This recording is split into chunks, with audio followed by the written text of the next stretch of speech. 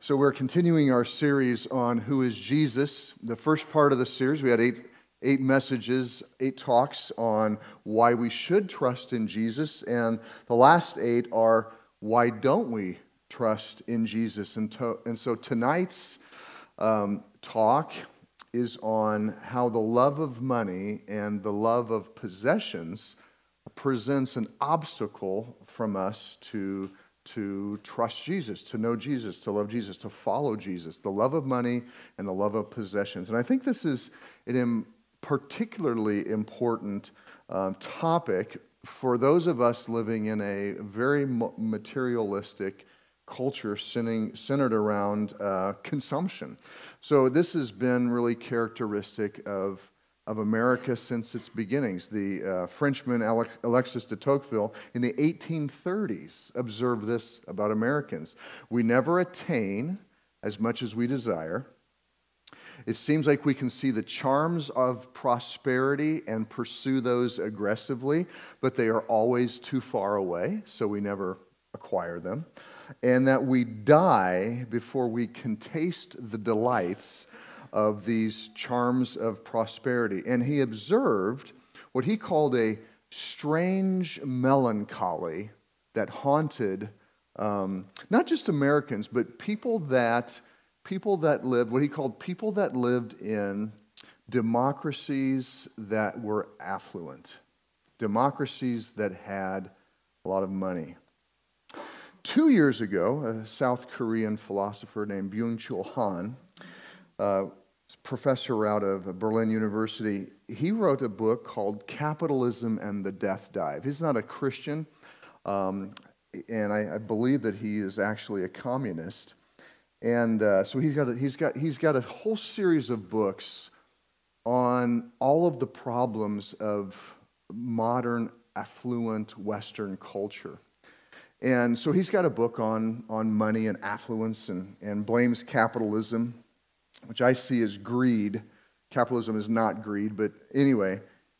So he says that if we were to do a deep exploration of our collective psychology, it would reveal what he calls an archaic belief. The belief that the more assets we accumulate, the more we can hold off death. So the wealthier we are, the more life, more eternal life we will have.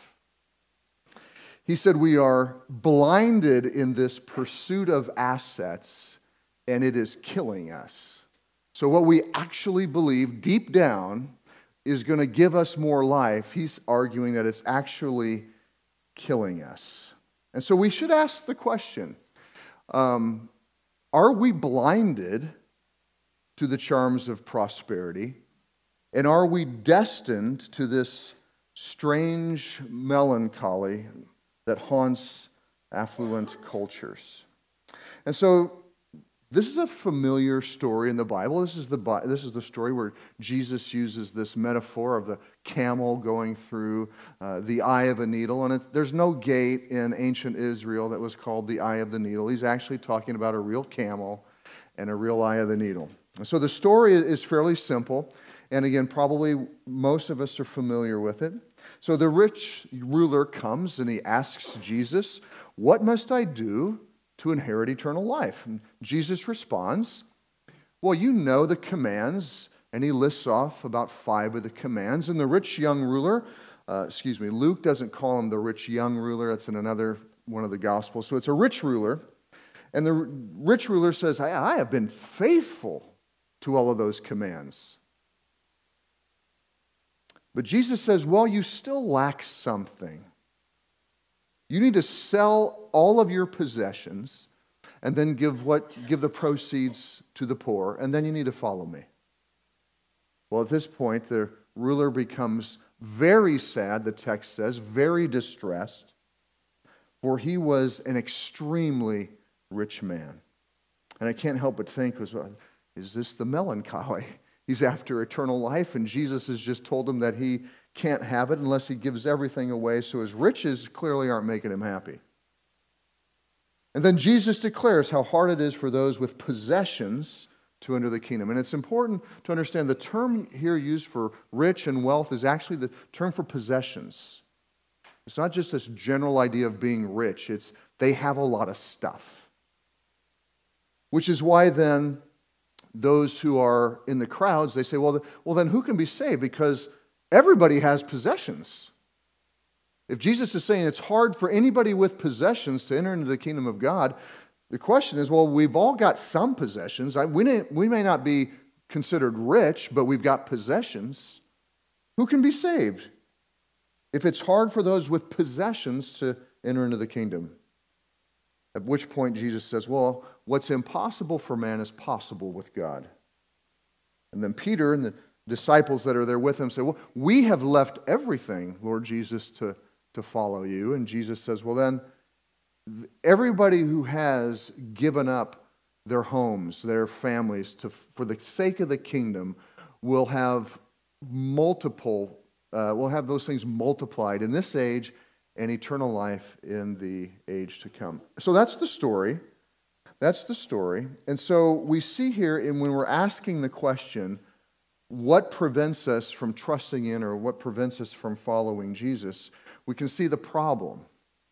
And then there's a promise, and then there's power to take hold of that promise. So we're going to go through what the problem is with money and possessions.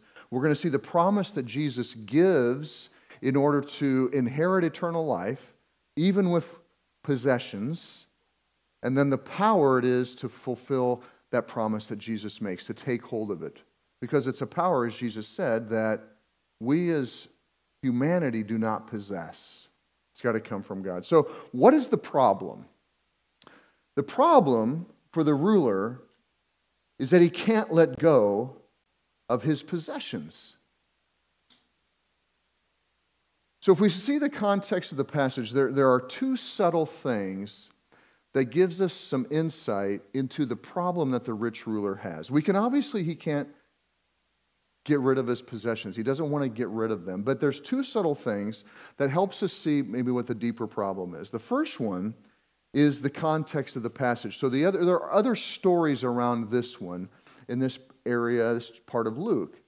And they're dealing with the problem of self-righteousness. People that think that they can justify themselves through their own efforts. People that think that they can become a full, happy, complete human being, not only for themselves, but all their interactions with the world. They think that they can become their ideal self on their own and be approved on their own. And so there's a couple of stories ahead. There's a Pharisee that looks down upon a tax collector, and the Pharisee is in the temple. He's thanking God. God, I thank you so much that I am not like him. And then you have the tax collector asking and pleading God for mercy because he sees his own weakness and he sees his own sin. The other thing is that Jesus doesn't mention the command, do not covet. He lists the commands that are a little more easy to maybe observe and check off. But he doesn't mention do not covet, but it's one of the 10 commandments. It's one of the 10 commandments. And the ruler didn't correct Jesus or say, hey, what about the command, Jesus, do not covet? The ruler just says, all of the commands you've just said, I have followed. And it's important to see these two things. So there's something going on, because we're supposed to read this passage thinking, Luke, in writing this, is addressing self-righteousness. And so there's something about having possessions that gives us a sense of self-righteousness, or that we're okay without Jesus.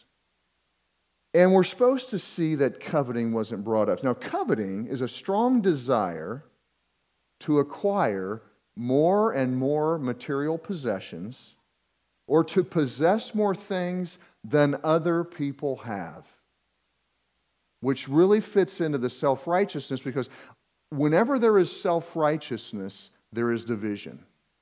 Throughout the New Testament, when the apostles are dealing with self-righteousness, when apostles are dealing with those who want to create laws that define righteousness and they're not Jesus' instructions. It's things like what you eat or don't eat, what you drink or don't drink, or how you celebrate this or that, or whether you get circumcised or not, or follow the Sabbath. They create laws because there are people that do a really good job in following rules.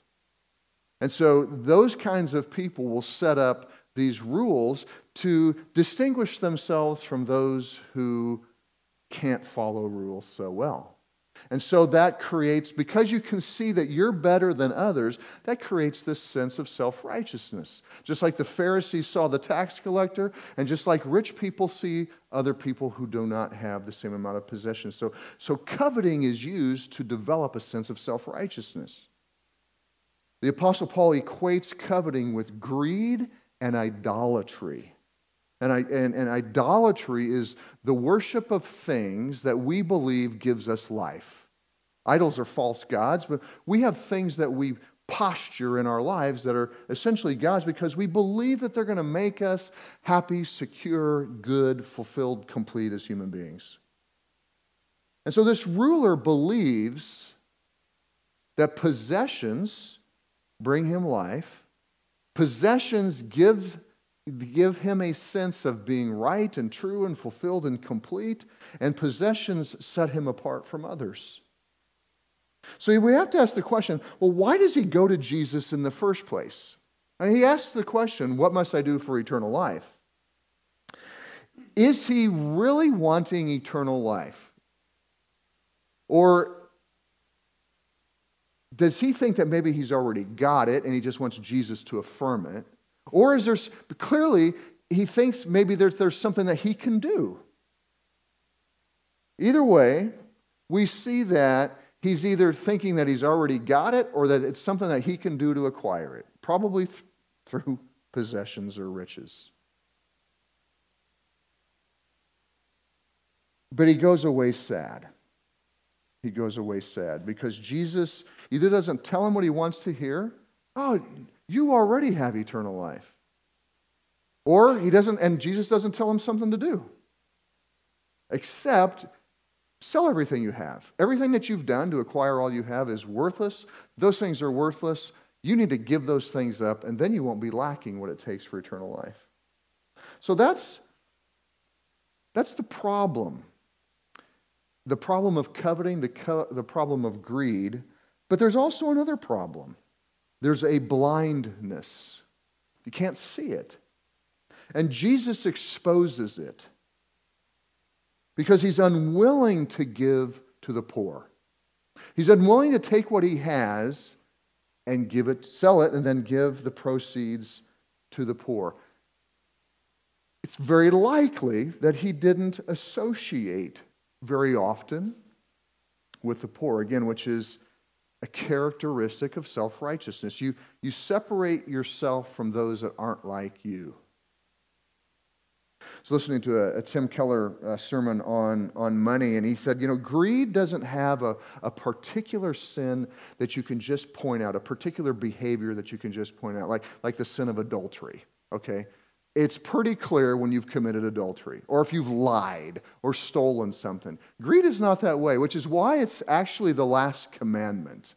In the Ten Commandments, it's the last one because it kind of ties together the beginning, which is you shall worship no other gods, and the end, which is protect yourself from the idolatry of coveting. So greed and coveting, again, doesn't have a specific behavior. It's of the heart. Rich people can be greedy. Poor people can be greedy. If you're poor and you're greedy, or if you're poor and you believe that material possessions are the means of happiness and righteousness, just because you have them doesn't mean, just because you don't have riches doesn't mean that's not where your heart's at. You're probably angry and bitter because you don't have them. Just like the rich people that have them are arrogant and self-sufficient. So you can be rich, you can be poor, and still be greedy, you can still be coveting. And so the exposure to people outside of our economic class is one of the ways that you can observe whether or not you're greedy. When you are around people in need that don't share your same wealth, how do you respond? Do you go away like the rich ruler did, or do you say, hey, what can I do to share what I have? Because that's what Jesus said. The poor were there. The rich ruler just walked away. And so his how he dealt with and how he thought of his possessions reflected where he was at, but also his emotions. He became very sad. He became very distressed. So regardless of the reason that he was sad, so obviously he didn't want to follow what Jesus told him. But his state of being sad, and very distressed, reflected that even though here's a man with possessions, the possessions didn't give him a sense of confidence enough to be able to stand there with Jesus and remain happy. Jesus undermined the confidence that he had in his possessions. The possessions no longer provided him a place of contentment and happiness. It didn't mean he was ready to get rid of them, but it had been exposed. And so the problem is that the man was greedy and idolatrous of his material possessions. The problem was that he was blinded to it. He was blinded to it. This South Korean philosopher, Byung-Chul Han, says this, says, humankind is blighted by a deadly blindness. He says, we can only recognize the simpler orders of organization.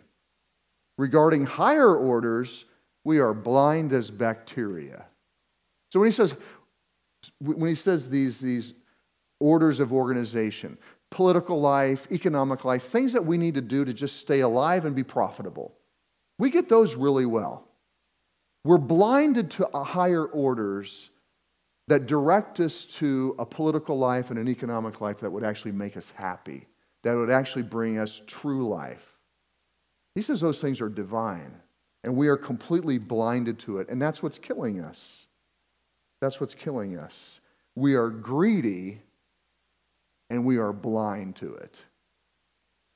So the promise then, what Jesus does is he makes a promise that refers to a higher order of how we think about and use material possessions.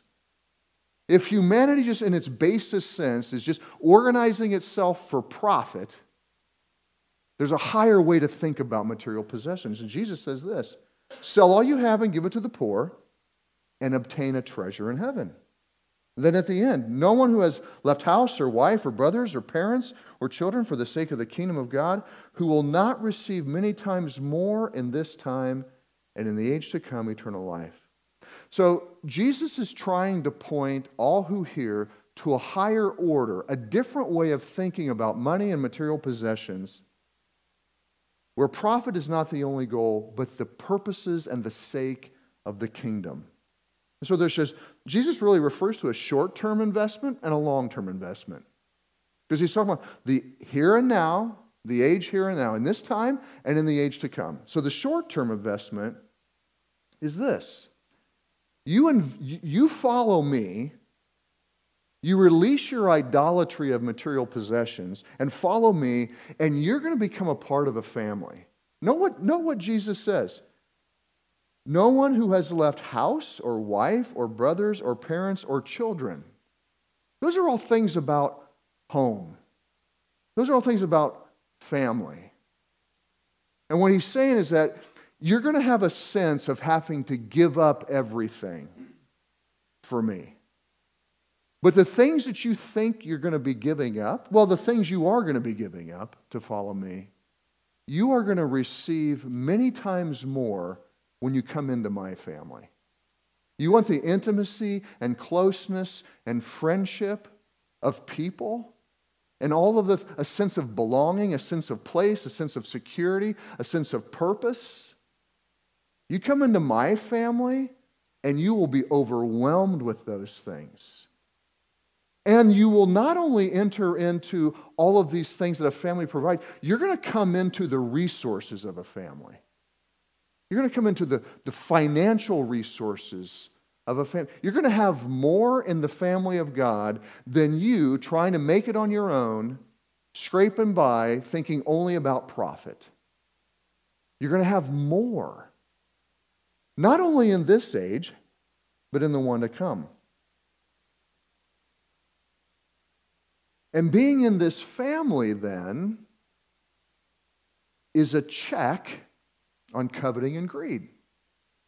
See, when you're in the family of God, we are representing a lot of different socio-economic, ethnic. We are not all the same. And one of the things that bringing all of us into a family does is it puts us into interactions with one another. And you see this throughout the New Testament, where people in need in one geographic setting or one church, those who had more in another context, shared with those in order that everybody would have enough. And that is the principle that works in the family of God. It is a check on greed and coveting, because when a need comes up, we there, as people in the kingdom of God exposed to the need, we can't walk away like the rich ruler. James says if you're presented with somebody who's in need of food or clothing or shelter and you just walk away, James says you have no faith. You have no faith. When you're in the family of God and you're presented with a need, you meet the need. And that's how you know that material possessions aren't your God. When you're freely ready to give them up to meet the needs of the church family, Jesus' family, the kingdom. 1 Timothy reflects this as well. He says, instruct those who are rich in the world to do two things. Enjoy what God has given them and be engaged in good works, ready to share with those who are in need, and be ready to share with generosity. The enjoying goes hand in hand with the sharing generously. Ecclesiastes, we're going through this as the young adults class. Throughout the entire book of Ecclesiastes, it's really cool. One of the principles that he states explicitly is this: the more you love money and possessions, the less you're going to be able to enjoy them. The more you love them, the less you're able to enjoy them. You want to enjoy material possessions? Seek God and keep His commands, and God will bring happiness to you as you share those with the family. That's where happiness comes from. It comes from God. We do not have an ability, this is what de Tocqueville observed. This is what this South Korean philosopher, I can't pronounce it every time without looking at it. It's what he observes. We are not happy. We are not happy. Happiness comes from God, not worshiping material possessions. And then the long-term investment, enjoying God's presence and His people for eternity. We're in the family of God. We are enjoying God's presence. There's no need anymore for material possessions. We'll be on earth. We will have physical bodies. There will be buildings. There will be material things, but material possessions in terms of like acquiring money to buy things in order to eat, no, that's not going to exist anymore. We will be in the presence of God. We will be together as His family. And God will be flooding us with life, with eternal life. And there's no action on our part that opens the door to that kingdom. Hey, these are the higher orders. This is how we need to be thinking about our money and our material possessions. How do these go for the purposes of the kingdom of God? How do these go? Because then we will be able to experience what righteousness is. And that's what's going to define the kingdom of God. Righteousness. We can't get it on our own. We're going to have it in the kingdom. And we're going to have it in life with Jesus' people. Now, this call to the ruler, sell everything you have and give it to the poor and follow them, that's not everybody's call. And I'm sure we'll have a question more on that when the Q&A time comes up. The calling is to live in this higher order. So the problem is that we're greedy and we don't see it. The promise is that we can live with our material possessions according to a higher order that really does bring life, that really does bring a sense of contentment. So the question then is, well, what can break our greed? What can break our blindness? If humanity can't do it, like Jesus said, like this rich ruler demonstrates, how do we break it? Well, then that's the power. It's only possible, Jesus says, it's only possible with God. You can't squeeze a camel through the eye of a needle. It's an impossible thing to do, but it's something that God can do. And he first does this by an example. So God the Father, for a time,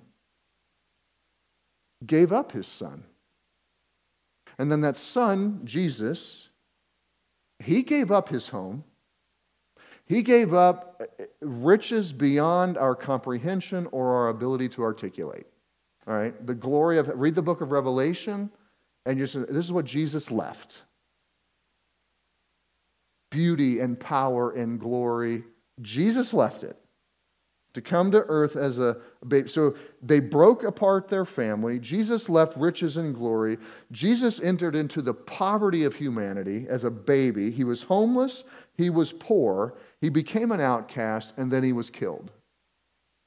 So Jesus is following the higher order of what it means to be in the kingdom of God. In fact, the Apostle Paul in Philippians 2 says, this was in Jesus' nature to do this. It's God's nature to give away in order to give life to others.